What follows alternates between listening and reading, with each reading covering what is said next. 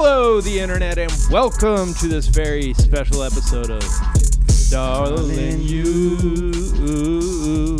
Trend me, honest you. All right, hey, and we will be singing this whole episode. Happy Valentine's Day, guys. I hope everyone's doing something nice. Yeah. I don't know. Do whatever the fuck you want. Hey, just take your lover in your arms and Proclaim your love. Or buy a bunch of weird shit. yeah. Heart-shaped pizza is trending because of that, because of Valentine's Day. I wonder if this is... I thought maybe this was about one heart-shaped pizza, but when I looked at the trend, it was like that there were just a lot of articles of being like, this is where you get a heart-shaped pizza. Yeah. This place in town tonight is doing heart-shaped pizzas. I assume this was a Weird Al parody of Heart-Shaped Box. Oh, yeah. Wow. Huh. Well, my whole thing is, how do you slice a heart-shaped pizza properly? You can't. Yeah. I think you just have to eat it Lady and the Tramp style from one side to the other. Or you fold it and it turns into like a weird half heart and then you eat it like that. I don't know. Yeah. Let us know.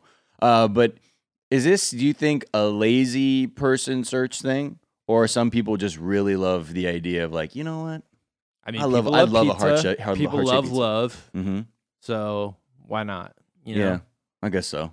Love it, guys. It also reminds me of Valentine's Day projects in elementary school, right? Which I think is like peak Valentine's Day when you're like giving out the Valentines and getting the Valentines.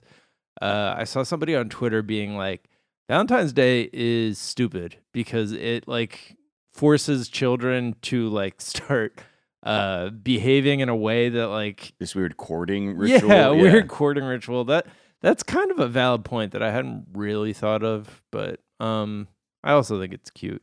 It's just as long as you take it as just a fun excuse to have paper decorations. Yeah, not be like, you're a boy, so you have to give a Valentine to a girl. Right, exactly. And you're a girl, so you should measure your worth by how many Valentines you receive. You guys kissing? Oh, yeah, what do you kiss each other? Like, you're my teacher. Right. Yeah, but it's just a good excuse for some cute decorations. And heart-shaped pizza seems like it ties into that. Anyways, go get your heart-shaped pizza, and that way your partner knows it's real. Yeah, that's right. Hide a ring in it and propose. Crystal Pepsi ring, which we will talk about on Monday's episode. Tuesdays. We got a long weekend coming up. Yeah. Stranger Things 4. Yeah, new trailer drop. Teasy. And look, if you didn't watch 3. So this is a spoiler. Skip forward because I don't want to talk about it. If you don't care or whatever, then stick around because in the teaser we see that Hopper, David Harbour's character, is not dead. Wow, alive maybe.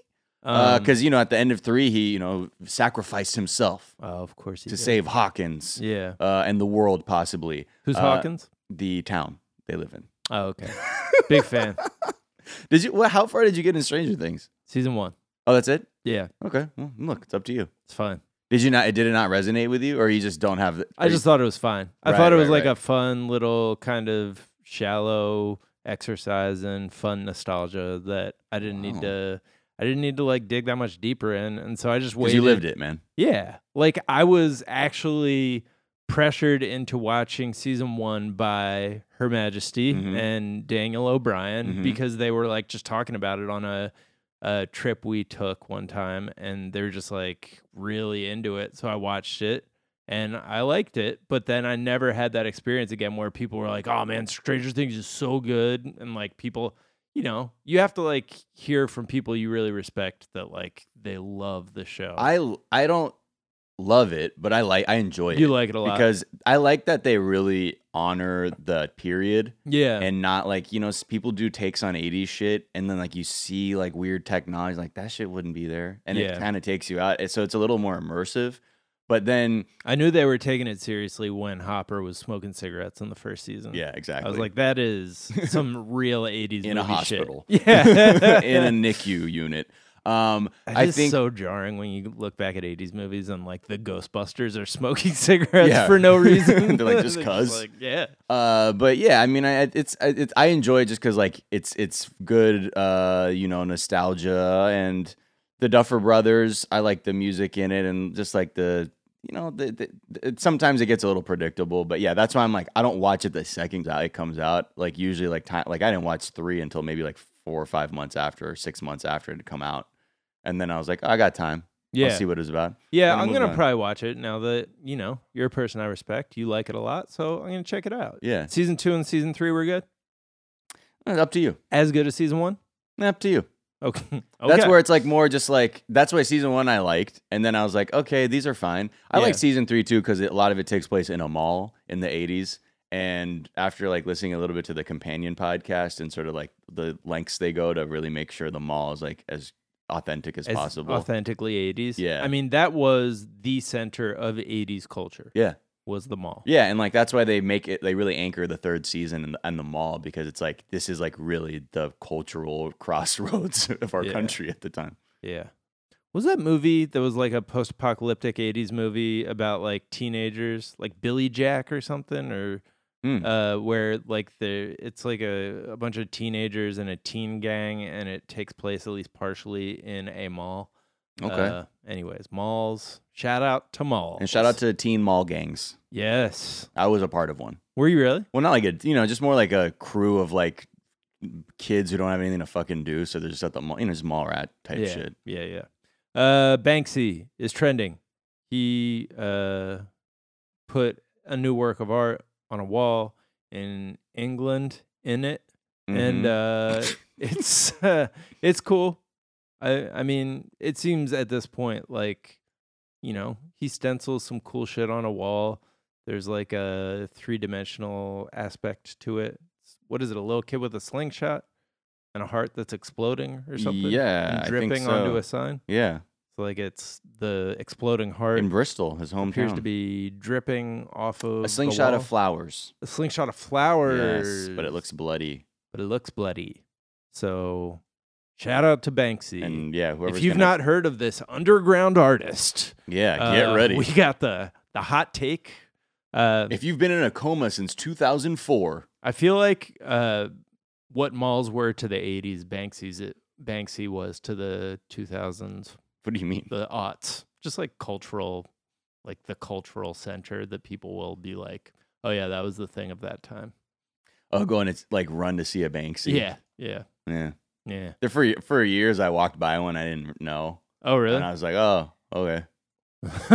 I just thought it was some graffiti. Like Pete Davidson's character? Yeah. Okay. And then finally, Fantasy Island is trending.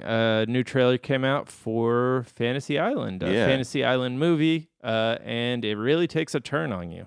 Yeah. It's like, oh, this is going to be a fun...